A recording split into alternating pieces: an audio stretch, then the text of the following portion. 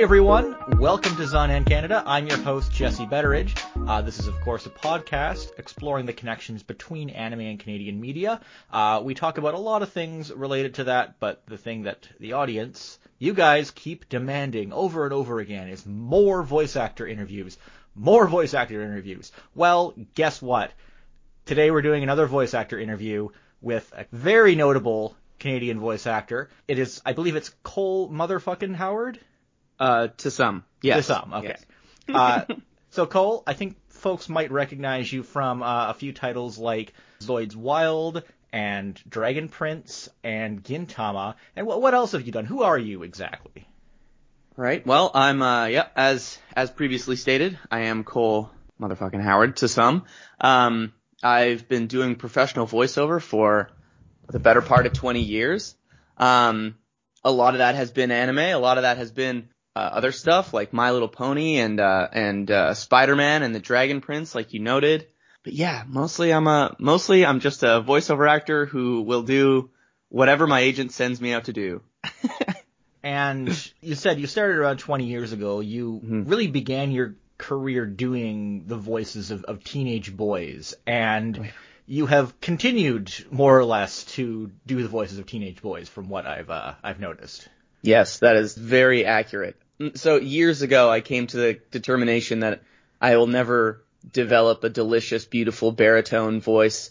I will never be Brian Drummond or Ian Hanlon, for that matter, with a delicious low voice. I will forever sound like this, which is great. And I came to terms with that, and now I realize that just sounding like this is a really, really good place to be for voiceover. So that's it really is, because you're able to nail that shonen protagonist kind of tone. That is a very narrow range. It is. It's you can't, like in Japan, typically those characters are usually just voiced by female voice actresses, and they just kind of leave it at that. Sometimes they do that in English, but it doesn't always work. And then when you're trying to you can get an actual teenager to do the voice, but when you're getting him to do 300 episodes of something, might not work in the long term. Not every adult male can really capture that tone, but I mean, you do it so well. I watched some episodes of Zoids Wild, and you just completely nail that shonen protagonist vibe. Yeah, thanks. It's been a long time in development. Like, honestly, when I first started doing this work, I was 15, 16. And, so that came really naturally to me. And then as I got older and my voice changed, obviously, as everyone's does. I didn't always sound this delicious and amazing. I just had to figure out how to keep finding that range in me. And, it's relatively easy to pitch your voice up, but I don't think that's what makes that good hero sound. I think that good hero sound you have to sound like you're wide-eyed, and just full of excitement and exuberance. And, I think for as much as it is about what the voice sounds like, I think it's always about how the character sounds, and that sounds a little high-minded, but I'm standing by it. Yeah. And you said you started around the age of 15. So, the picture of you find on IMDb and Wikipedia, and I think is the first Google image that comes up for Cole Howard. How old were you in that pic? Oh gosh. If it's the memory I'm picturing, or if it's the picture I'm remembering, I'm wearing a college shirt, that would have been when I was, that's actually probably when I was 18. I think that picture was taken with me next to my first car, and then it just got cropped and somehow thrown on the internet, and now that's just me forever. It's on IMDb, so that's how you're going to be immortalized. Amazing. There's a few more recent ones floating around. I think Anime News Networks was more up to date. Before I get into the most popular questions, like what inspires you, how'd you get started in voice acting, how can I become a voice actor? I want to talk about one thing that you've done in just the last few years that I think made quite a splash, which is you were Shinpachi in season 3 of Gintama. Yeah. So what happened with this was it was a rare project that Crunchyroll sent to Ocean Studios in Vancouver. They recorded it years ago, put it in a vault somewhere for like 2 or 3 years, and then finally released it, and then didn't dub anymore, and then Hulu got the first 2 seasons, and then they moved the production to Miami. Is this the story of your life, Cole? I mean, not so much. Although, been recast a fair amount of times. Yeah.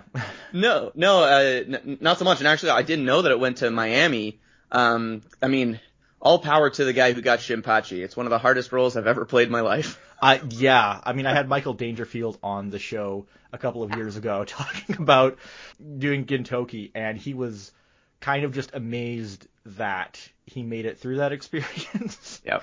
Yeah. I know talking with him, he wasn't really familiar with the show going in, and he just went for it without questioning anything, and the results were kind of amazing. So Cole, I know you are like an anime and animation fan. Were you familiar with Gintama when you were going into that role?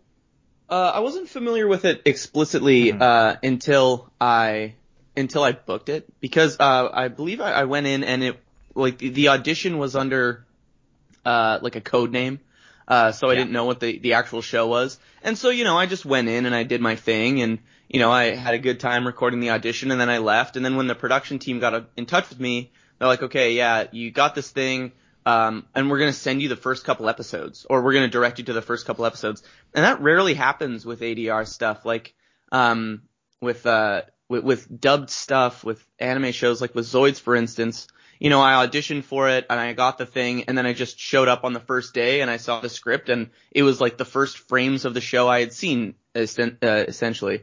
And so I was pretty surprised that they were sending us this footage of this show. I know, like, Michael said that he didn't always understand the humor. He just kind of rolled with it. Did you find that you were just rolling with it a lot of the time, or did you like do research, or how much did you kind of dig your teeth into it? Yeah, that's a good question. I think when you're dubbing over a show, when you're dubbing over an anime series, it's always good to be familiar with the property, and it's good to know, familiarize yourself with like the tone of the show, and how the show likes to present itself and this kind of stuff. But also, as an actor, like, that's not really your job. Your job isn't to direct the tone of the show. That's the director's job. And the director has talked to the production team. They know what they're doing. They know what their focus is. They know what they're trying to accomplish. And so I think you can really shoot yourself in the foot coming in with too much of an idea of what this show's supposed to be and what I'm supposed to do with it. And fortunately, at Ocean, like, Carl Willems, who's worked there forever, who's an incredible director, it's really awesome to go into a session with Carl because he knows what he's looking for. He knows where he's trying to get you to go. And he knows what the production team wants. So I guess that's a long way of answering your question, but my answer would be no. I wasn't overly familiar with the show. I was just ready to go in and just do whatever they wanted me to do, and that ended up being really, really hard. Yeah, I've watched some episodes of that dub, and I just kind of can't believe what I'm hearing a lot of the time. It's like, wow, they made this work somehow. I can't even begin to imagine how. It seems like it just kind of happened. Obviously, it didn't just happen. A lot of work had to have gone into it, but tons. But I every time I see Danger, he still calls me Patchy from time to time. But every time I see Mike Dangerfield, like, there is kind of this like we're like old war buddies. We look at one another and it's like the old Dragon Ball guys have that too. They have that with themselves, where it's just like, yeah, we worked our asses off on that. And Dragon Ball is something you did finally get to be involved with. That was an even more tragic story, because you dubbed that whole Dragon Ball Z Kai dub, and it's just sitting in a vault somewhere, apparently never to be seen or spoken of, except on here on this show, which is fine because this has been public knowledge for a while now. But you were Android 17. Yeah, very cool. And like, really the opposite of Shinpachi in terms of being cast. Like, I always wanted to be on Dragon Ball. It's the reason I got into voiceover. One of the reasons I got into voiceover. And I always wanted to be on that show. I always wanted to be like Trunks or like Gohan or something. But But when I got cast as 17, I was like, this is great. I don't have to do any screaming. I don't have to do any like power up noises. I just get to play this cool, calm, collected android character. And I was like, oh man, this is great. It was a dream come true. Like short of playing a character who wears a mask in a dub, that's about as best you can ask for, is play like a really monotonous android. Like, please. Yeah, I'm glad you got to be involved with it. I hope we can see that dub someday. But man, what a weird mystery around that one. It's still amazing that they dubbed that whole thing and then just not do anything with it. But well, it's a weird business sometimes, I guess. And how weird and mysterious. Cole, like quite a few voice actors who are active now, you started out in Calgary, right? Yes, that's correct. So can you just kind of how did things get started for you in for voice acting or acting in general? Yeah, another great question. And so I was always a pretty performative kid, safe to say. And my mom, bless her heart, she recognized this in me, and so she started putting me into like community theater and stuff in Edmonton, where I was born. Mm-hmm. I did community theater for a while, and I was in like this recurring production of A Christmas Carol. And because I was always this tiny little kid, I didn't age out of that role. So I played pretty much the same roles, like street urchins or whatever in Charles Dickens' A Christmas Carol. I played that for like 5 years in a row, 6 years in a row. And so late in that run, 5 years into it, one of the grown-up actors said to me, he's like, have you ever considered doing voiceover? I was like, no, I don't even know what that is. And he's like, oh, you really should. And that was basically it. And then that summer, I think I took a film acting, workshop, and the woman who was running it also ran a voiceover workshop. Her name was Deb Monroe. And, so I took her class, and immediately I was like, oh, this is what I want to do. This is great. And then she set me up with an audition for this studio in Calgary called Chinook Animation. Mm-hmm. And I remember my mom took the day off work, and she was driving me down to Calgary. It's about a 3-hour drive. And the whole way down, we're just listening to classic rock. We're just having a great time. It's really fun. And we get 20 minutes out, and Mom turns down the radio, and she goes, so what are you going to do? And I was like, I hadn't even thought about it. I don't know. I was like, that's a great question. What am I going to do? Because that's how I always am. And so Mom, in her infinite wisdom, was just like, cause I was like, oh, I'll do this accent, and I'll do this voice, and I'll do this, and I'll do this. And she was like, you know what you should do? Just talk like yourself. You should just talk like yourself. And I was like, okay. So I went in, and, I gave him a little bit of me just being young. And then I gave him some weird, I don't know, some sort of doing this kind of thing or whatever. Anyways, I did a few voices, and they were just like, yeah, that's great. We'll be in touch. And then a week and a half later, they had me playing Mega Man for a PSP game. It was wild, and it was awesome. I was in the 11th grade at the time, and it was so friggin' cool to be like, sorry, Teach, can't come in. I'm going down to Calgary to be in TV. Which Mega Man game was that? That was Mega Man Powered Up for the PSP. It was my first ever paying voiceover gig. And was that the only one you did for Mega Man? Yes. Okay. Yeah, the only video game, yeah. And at that point, were you, what kind of work were you getting mostly when you started? Was it more video game work, or I know that this was the point of time when a lot of Bandai Entertainment's anime was being sent to the Calgary studios. Yeah, so Mega Man Powered Up was the only video game I did till I moved to Vancouver in 2008. Okay. So I did Powered Up, which was really cool. And then after that, I'm trying to think what came next. I know shortly after that, I did the My Hime dub. And then I did, yes. Yeah. And then I did the Law Ueki. Yeah. Law Ueki, yes. So in My Hime and My Otome, you were Takumi, who's the main character's brother. I guess if people don't remember My Hime, it was kind of a big thing when it was first airing. It was mid 2000s. It's this stupidly horny mid 2000s Sunrise anime with lots of lesbian undertones, and they seem to fight each other with Zoids. Essentially, I mean, they're basically Zoids. Like honestly, I know nothing about that show because everything my character did was just show up and kind of like ogle his sister and their friends and just leave. Like all it was it was a lot of like open mouth blushing reacts, like a lot of like you know. What, you were 15 or 16 when you recorded that one. What was it like recording that as a tender child? I mean, it was hilarious, man. Like it was hilarious. I would typically, because I lived in Edmonton 3 hours away, they'd schedule me over 2 days and they had this weird little apartment that I could stay at overnight. It was a really cool setup. And so I'd take the bus down, I'd take the commuter bus down to Calgary, and I'd go and I'd record for the first day, and then I'd stay in this apartment by myself, like this 15-year-old. I'd borrow a bunch of movies from Brad the engineer. And I'd just watch those movies all night and eat Chinese food. And then the next day I'd come back and record. So it was really awesome. I felt like a rock star, man. It was great. And I'd go in and we'd, because, you know, I was like, I don't know, because of stuff, I was recording like 6 hours a day. Like it was long recording sessions, but it was awesome. It was great. That show currently is unlicensed, but someone just dumped the whole thing on YouTube. It's definitely funny to go back to. If you hadn't watched it, it's like you're watching something out of time. it is so mid 2000s. But yeah, also, you know, going back to your ability to just perfectly do that shonen protagonist voice. Yeah, you were the main character Kosuke in Law of Ueki. Law of Ueki. There's no good way to pronounce that.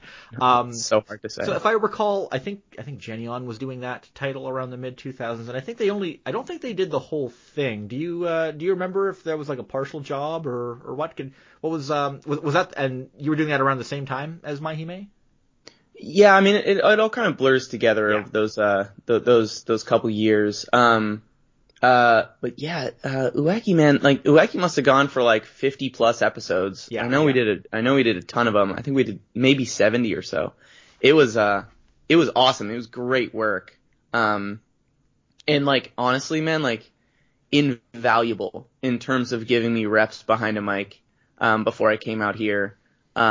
Like just the hours and hours of working with the same engineer and then later director, on that series was so invaluable. It taught me so much about how to be a good professional and an efficient ADR, actor. It was great. Really, really bizarre show, but it was fun to do for sure. Yeah, definitely one of those shonen action shows that are just like, let's see what weird elements we can combine together and see what sticks kind of thing. But I know it was pretty popular, back at that time that it was running. That too is just, I don't know if anyone has the rights to that right now. I think that also might be something where where you can get the dubbed episodes on YouTube. But I don't know if the whole thing got released. I think it may have only gotten like 39 episodes out or something like that. I'll double check it if there's anything out there. I'll let you know. My mom's ringtone has been the Law of Ueki theme song since I did the show. That's adorable. That's really great. Oh, it's super adorable. Yeah. I think actually my mom has, I think she found, I might have this wrong, but I feel like she found, our dub on DVD, actually. Yeah, that was it. It got released on DVD. I think, it was in stores for sure, I remember. So we have those somewhere at my house. Yeah, that one never got on TV or anything though. But yeah, it's definitely, I can see why that would be a formative job for you. Also, while you were in Calgary, I think you also did, you were in Full Moon, Osagashite? That sounds about right. Yeah. Not so much. I remember Hoop Days. I remember doing the basketball one, Hoop Days. I remember doing, what the hell was that show called? Oh, sorry. I lost it. Tideline Blue? That's the one. Yes, thank you. Yeah, that was one of my early jobs too. I remember I walked in on my first session and I looked at the script and it was this big old monologue. And I was like, oh my God, like I have to mouth flap match all of this. And then I realized my character was wearing a mask. I was just like, this is awesome. This is great. Don't have to match any flaps. I just got to time it out. Perfect. Yeah, that's another one of those Bandai Entertainment titles from that time that I think it's just kind of lost right now. A lot of the major ones got relicensed, but some of them are just kind of in purgatory. But Yeah, that just makes it easier to pirate, I guess. There's that. And you were Sato in Hoop Days, which was originally titled Dear Boys in Japanese. I guess they changed it because they didn't want it to sound gay or something like that. This was back when they were like super paranoid about license or releasing any sports anime because they're like, it doesn't sell. Anime fans don't like sports. They have since realized that leaning into the gayness is actually how you sell that stuff. But do you remember anything about doing that series? I remember that all the scripts were called Dear Boys, and we talked about that a lot at length. But no, I remember actually that was my first introduction to like sports in anime, and I thought it was the coolest thing ever. I was really into basketball at the time. And I was just like, this is so cool. I would absolutely watch this show if it was on, after, like before Gundam Wing or something. Yeah. But, it was never meant to be. Yeah, it never caught on TV really, but a lot of the stuff's like popping up on Netflix. Like you can watch like Haikyuu. Those are on Netflix now. So I think that kind of thing's kind of starting to catch on many years later. But yeah, at that time, sports anime was, it was considered a hard sell, and like you said, a lot of people were surprised it even existed. But it's a huge thing in Japan to have every magazine has like a couple sports titles going at any time. So right, yeah.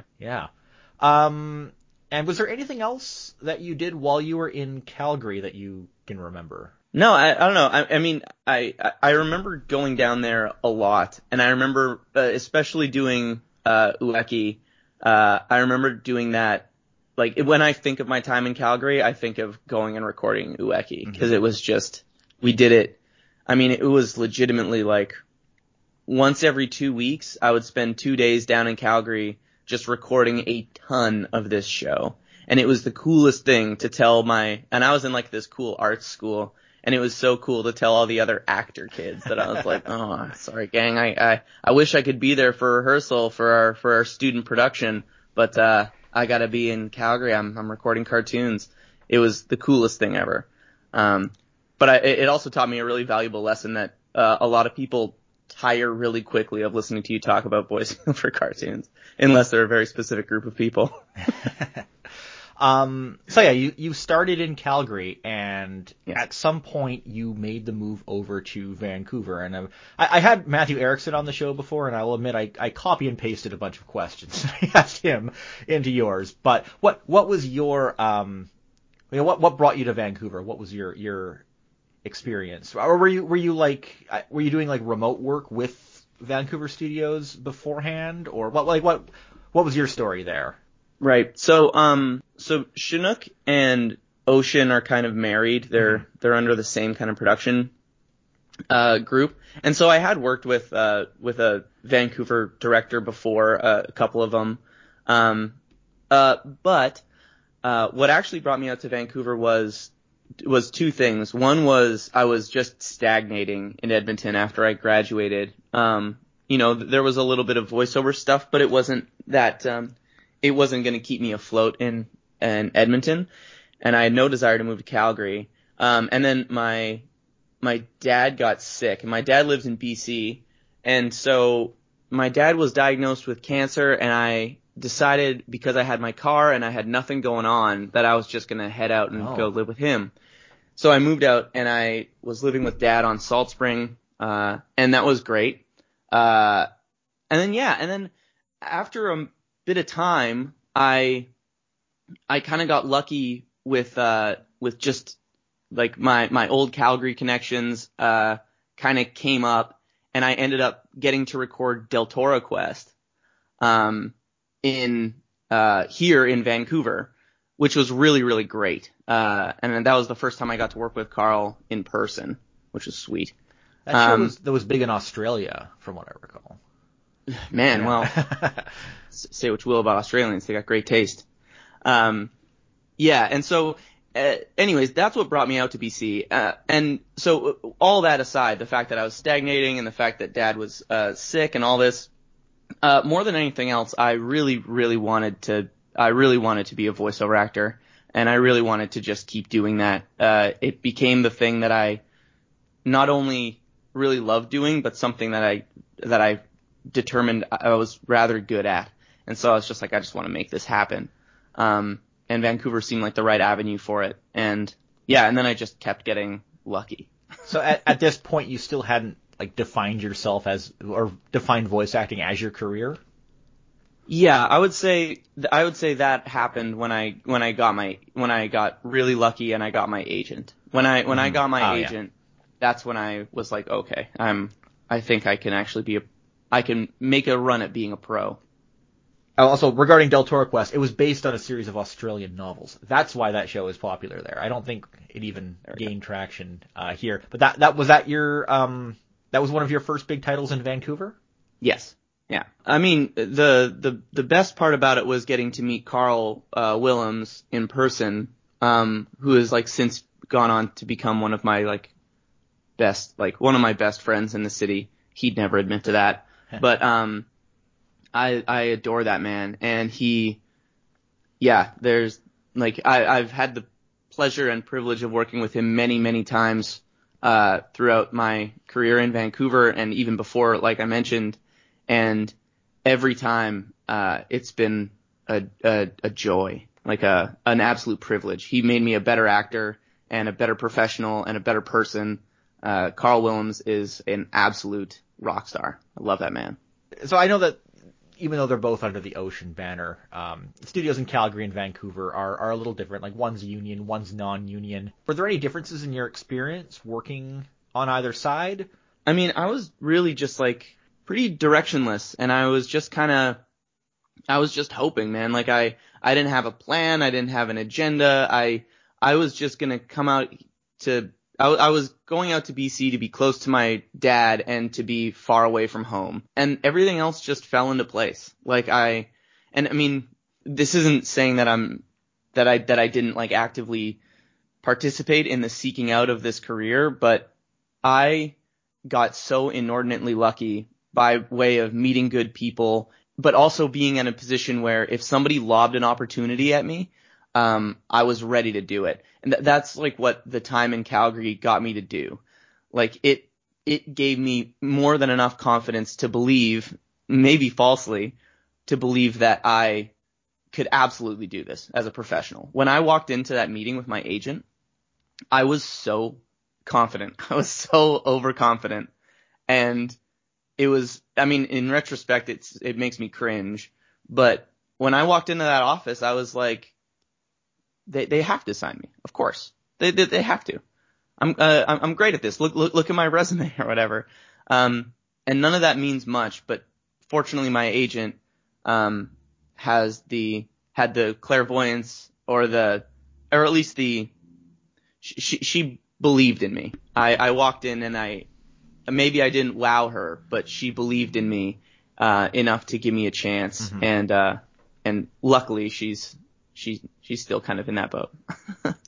So in Vancouver, you've done a lot of dubbing work, but also prelay work as well, mm-hmm. which I don't think you did too much. Well, you did some of with in Calgary, but you've certainly done more and bigger roles with that here in Vancouver.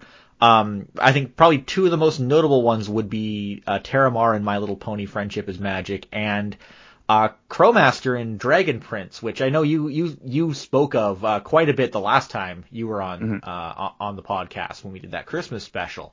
So what could you talk about those roles or just doing prelay in general? How do you find that compared to doing ADR?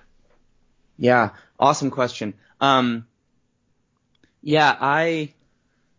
So doing anime and doing ADR dubbing is an incredible way to become a better voiceover actor. I think that, and also that this all stems from theater stuff. Like voiceover, I've always thought is really theatrical and really more so than film and television. And so when I'm working behind a microphone, it's really animated and it's really big, and it always feels like I'm playing to like a 400 seat auditorium. And Prelay was just that, but on steroids. Like Prelay now is like because you're working in such a constrained space in an ADR dubbing setting, you have to make sure that your performance matches the flaps and matches what's happening on screen. But with Prelay, it's like swing for the fences, go try something, go have some fun. Like they're animating this later, so give them something fun to animate. And that is such a freeing and cool experience after you've done a ton of ADR. And so I was just overwhelmed. Like some of the first Prelay stuff I got, I was like, I can't believe this. And it felt like Hollywood, man. It felt like you go into some of these big studios in Vancouver when I was just getting to the city, and it was like you see the posters up of like Reboot and Beast Wars and My Little Pony, and you look at it and you go like, that's my childhood. Like this is it. This is where they did that stuff. Anyways, it was very cool. So doing Prelay, I mean, getting those first few Vancouver gigs was just like an amazing experience. And it hasn't stopped being an amazing experience. Yeah. And also in relation to doing the Prelay work, there's so much work that is like a dual production between Vancouver and LA. You know, we're seeing fewer projects being sent to Vancouver specifically, but some very high profile stuff gets Vancouver casting as a result of that approach. And you know, I think Dragon Prince definitely falls into that category. And you're in it starting with season 2, and that show is still going on Netflix if I'm not mistaken. That's correct. Yeah.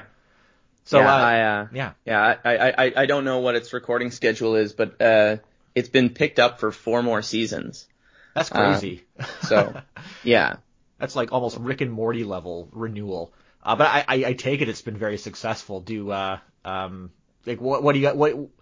Do you have anything else to say about just working on that show or your role on that show as Crowmaster? Yeah, I mean,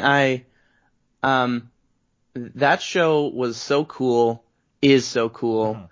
Mm-hmm. And I remember my favorite story about this, and forgive me if I've told it before, but my favorite story about Crowmaster was, I mean, I was desperate for any part on that show. You know, I remember I auditioned for all the dude parts, and, you know, I was desperate for any of them, because it looked so cool, and mm-hmm. You can always tell when a show's gonna pop. And anyway, so I finally got this part, this Crowmaster part, and I went in and I was working next to Jason Simpson, who I adore. And, you know, we recorded the scene as written, and then Jason and I were just kind of bantering between takes. And one of the producers who was in the room, one of the writer producers, he like leans in on the mic and he's just like, what you guys were just doing, just do more of that. That was great. And so Jason and I did another like 2 takes of us just kind of goofing around and just, you know, playing with the scene. And I just remember everyone was delighted by what Jason and I did. And I was just over the moon that I just got to go play with my friend. And then they kept bringing me back for that character. And it was such that's a cool experience to just feel like, I don't think that they had too much of a thought about what Crowmaster was supposed to be in the show. And you know, he's still very much a very tertiary character, but I do feel that they found they found some extra reasons to bring him back just so I could play with Jason some more. I don't know if that's true, but that's what I choose to believe. I mean, that's how it works a lot of the time. And that's the thing about doing Prelay, is that sometimes you can spark things at other levels of the creative process that might not have been there just simply on the writing level itself. So, I mean, it all kind of builds on each other. So, yeah, totally. I mean, it makes sense. And My Little Pony, Terramar. So, like, what is your experience with just the My Little Pony Friendship is Magic phenomenon? I know it's kind of done. We're moving on to like new generations of My Little Pony stuff at this point now, I think. But that was it was a big deal. I mean, the biggest. Yeah. When I was in when I had just moved to the city, 2008, My Little Pony was like kind of hitting its real like zenith, at least in the way that it was discussed in the city. It was the white whale. It was the thing that everyone wanted to get on. And I mean, I was auditioning for MLP like since 2009, 2010, and I was, I'd go out every couple months for a different recurring or something and nothing landed. And it was the white whale. It was the thing I really wanted those words on my resume, for as silly as that sounds. But it's a big deal. It's a big show, and a good credit. And that's really the way I was thinking about it. And then I got on the show finally as Terramar, and the character was a character who actually meant something to me. When I read who the character was and I read his description and, dealing with like divorced families and stuff, it was like, this is great. This is an awesome little bit of representation, and it speaks to who I am as a person. So that was really great. And then, I did the thing, recorded it. It was a dream come true, awesome experience. And then a year later, I guess, after it aired, I got my first ever piece of fan mail from a My Little Pony fan in Arizona. And it was like jaw dropping, because in all that time I was thinking about how this thing how it would be great to have for my career and what a great thing to have on my resume and all this stuff. Then I got the real amazing introduction that, this is a thing that belongs to so many other people, and it means so much to other people. And since then, the MLP fan base have been so gracious and welcoming and lovely and warm to me. It's been a really monumental experience, really important experience for me as a professional. I can't thank those people enough for making me feel appreciated. It's such a gift to be able to do that for people, and I truly don't think they understand how big a gift it is for somebody like myself to hear someone say, I listened to your work and I thought it was awesome. I really liked it, or that character really spoke to me. That is beyond moving. I could cash a bazillion paychecks. That would be awesome, but it doesn't quite come up to what that means when you're trying to go to sleep at night. It's a great feeling. And have you been to like the local conventions and stuff like that for My Little Pony? I think were you a guest at one point? Yeah, I've done a few cons over the last couple months. Of course, they've all been virtual. Oh, yeah. So I've done a bunch of virtual pony cons, which has been really great, like really incredible, like wonderful job putting those things together and running those things. I don't know how these people do it, but they're incredible. They're really good at it, and they're great to us voice actors, their guests. It's really cool. Yes, I mean on that, yeah, virtual conventions are something that have taken off, especially for anime. There have been quite a few of them over the last year, and it's something that's still a work in progress. People are trying to figure out, but for like Q&A and panel content, it really does work, and I think it's also great for people who can't actually make it to who previously weren't able to make it to physical conventions. Which when you live in a place like Vancouver, it's easy to remember that. Not everyone in North America can get to a convention easily, especially in certain parts of Canada. And, no doubt, yeah. And like on that note of our pandemic life right now, I know obviously you can't talk much about specific things you've been working on, but how has the pandemic, COVID-19, like impacted your work? Obviously, I would imagine you were already doing a lot of stuff remotely, and you're doing more stuff remotely. What's your experience been? Yeah, I mean it's interesting. I was just having this conversation with a fellow voice actor yesterday, because we were at a studio and we happened to like just pass each other in the green room, and like typically now I guess it's one actor in the building at a time, basically. But we just happened to pass each other in the green room, and we kind of joked about it. We're like, look at us, there are two actors in the green room together. And I in that moment I realized how much I missed that, like how much I just missed like sitting around and listening to a bunch of us goofy VAs just jaw and talk. And, you know, I think there's a lot of things that have changed. And one of the things is it's really hard to get the temperature of the town. I don't really know what's recording, and I don't really know what other people are doing. Yeah. But more than that, it's, you know, you come to terms with the fact that you're going to lose out on jobs, and you're not going to be right for a job, and you're not going to get cast for the thing.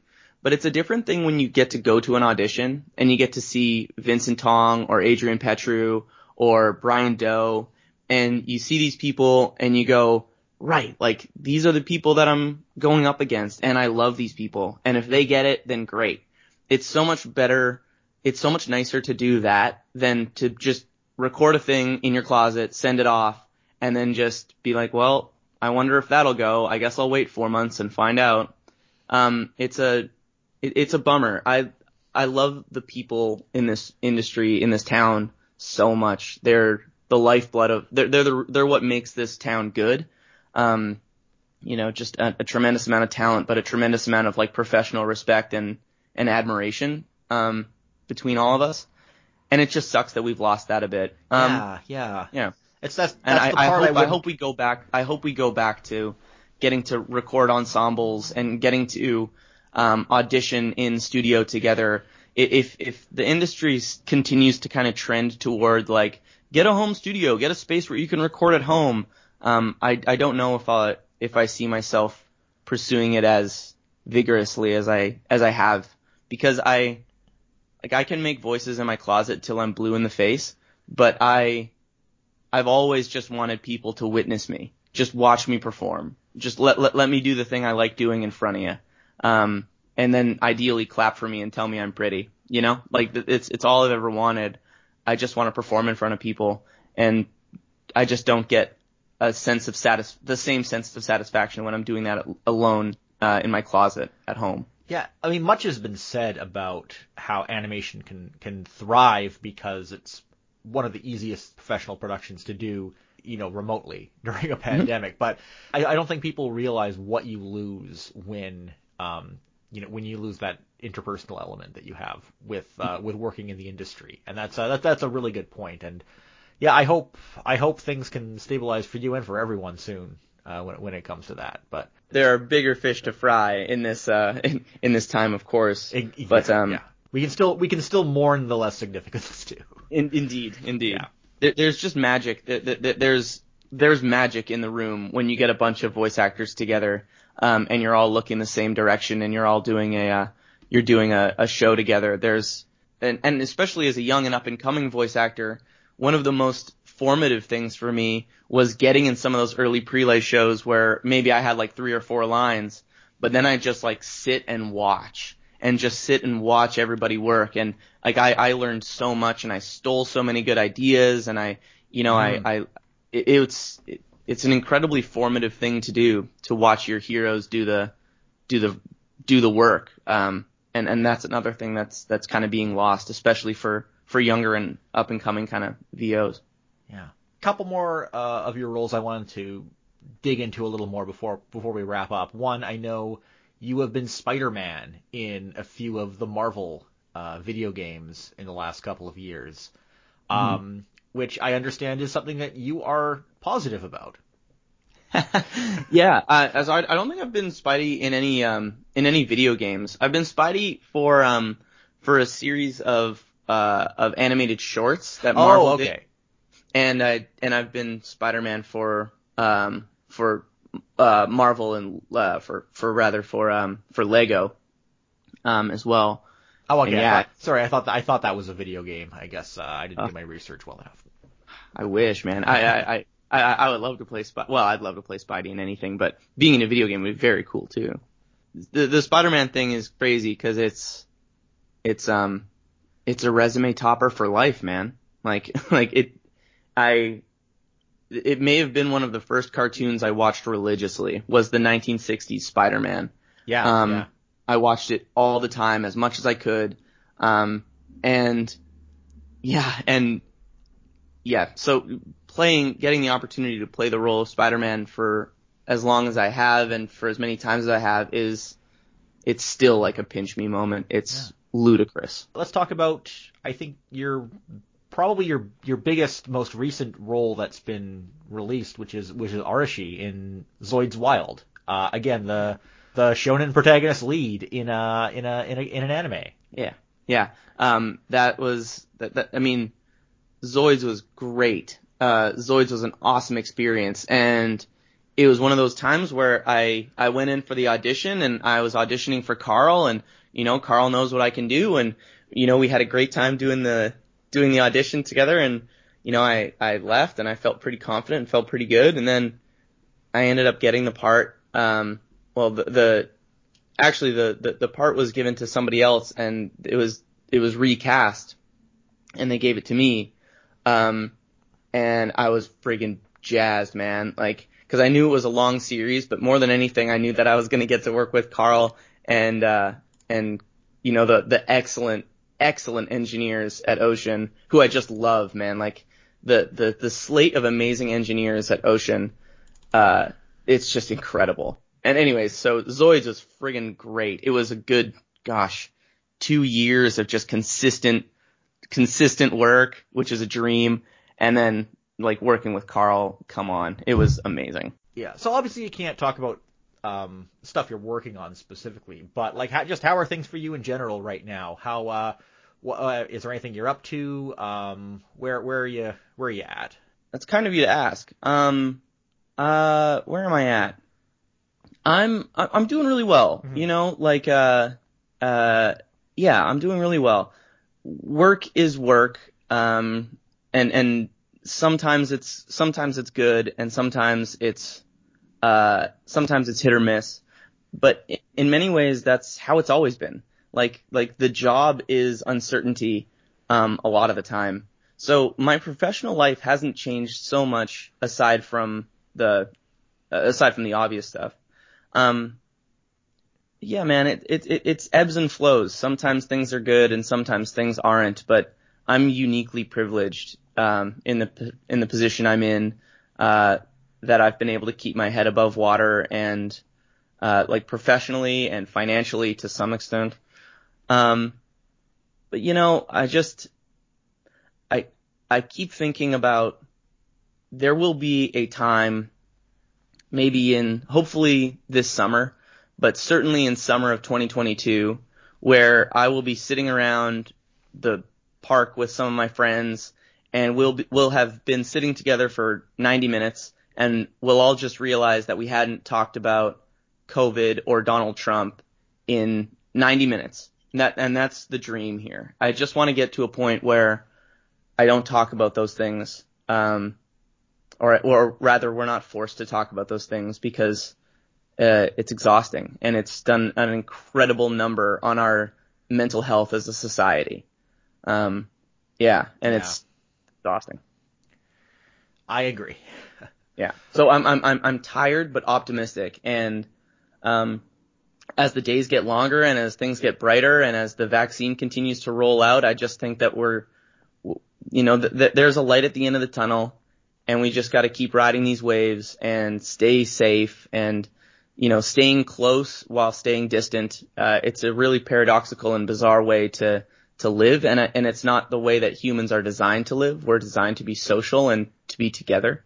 And everyone has done, for the most part, everyone has done a really marvelous job of looking after one another. I think there's a lot of news that you see about people behaving badly and people doing bad things. And while those are important stories, I don't think that is the story. I think the story is that we are incredibly resilient, and we should be very proud of how we dealt with this in this moment, especially young kids, especially young people. This is an insane collective global trauma that we're all living through. And just to get through it is to succeed. Thanks, Cole. Thanks a lot for coming on the show. So where can people find you online? You're pretty accessible on social media and stuff. I don't know. I mean, you're welcome to follow me on Twitter. At Cole MF Howard. It's very political, and it is very much me. I'm not. That's fine. I think that's all of us now. You have some words for Jason Kenney, and you're not alone. Yeah. Follow me on Twitter to listen to me rail about my politics. Maybe when lockdown ends, I might get back on doing Instagram and stuff, but I have had no interest in doing that lately. And yeah, Twitter is basically the only social media I interact with on a regular basis. But yeah, I think that kind of sums it up. How boring. No, it's fine. Twitter's for better or worse, Twitter is where the action is these days, as much as we all hate it. So yeah, it's a weird space for discourse, but whatever. It's how you got in touch with me, man. It's great. Yeah, exactly. It worked. So yeah, thanks everyone for tuning into Zonan Canada. You can reach me on Twitter @jbetteridge or email zonancanada@gmail.com. The theme song is by Ultra Klystron. You can find that on his album Packet Flood, and that's at ultraklystron.com. Please subscribe to the show on Apple Podcasts, Google Podcasts, Spotify, or whatever you use for getting your podcasts. I do have a Ko-fi account as well. If you like what I do, you can always send me a few dollars. That's at ko-fi.com/ZonanCanada. Thanks a lot, everyone. See you again.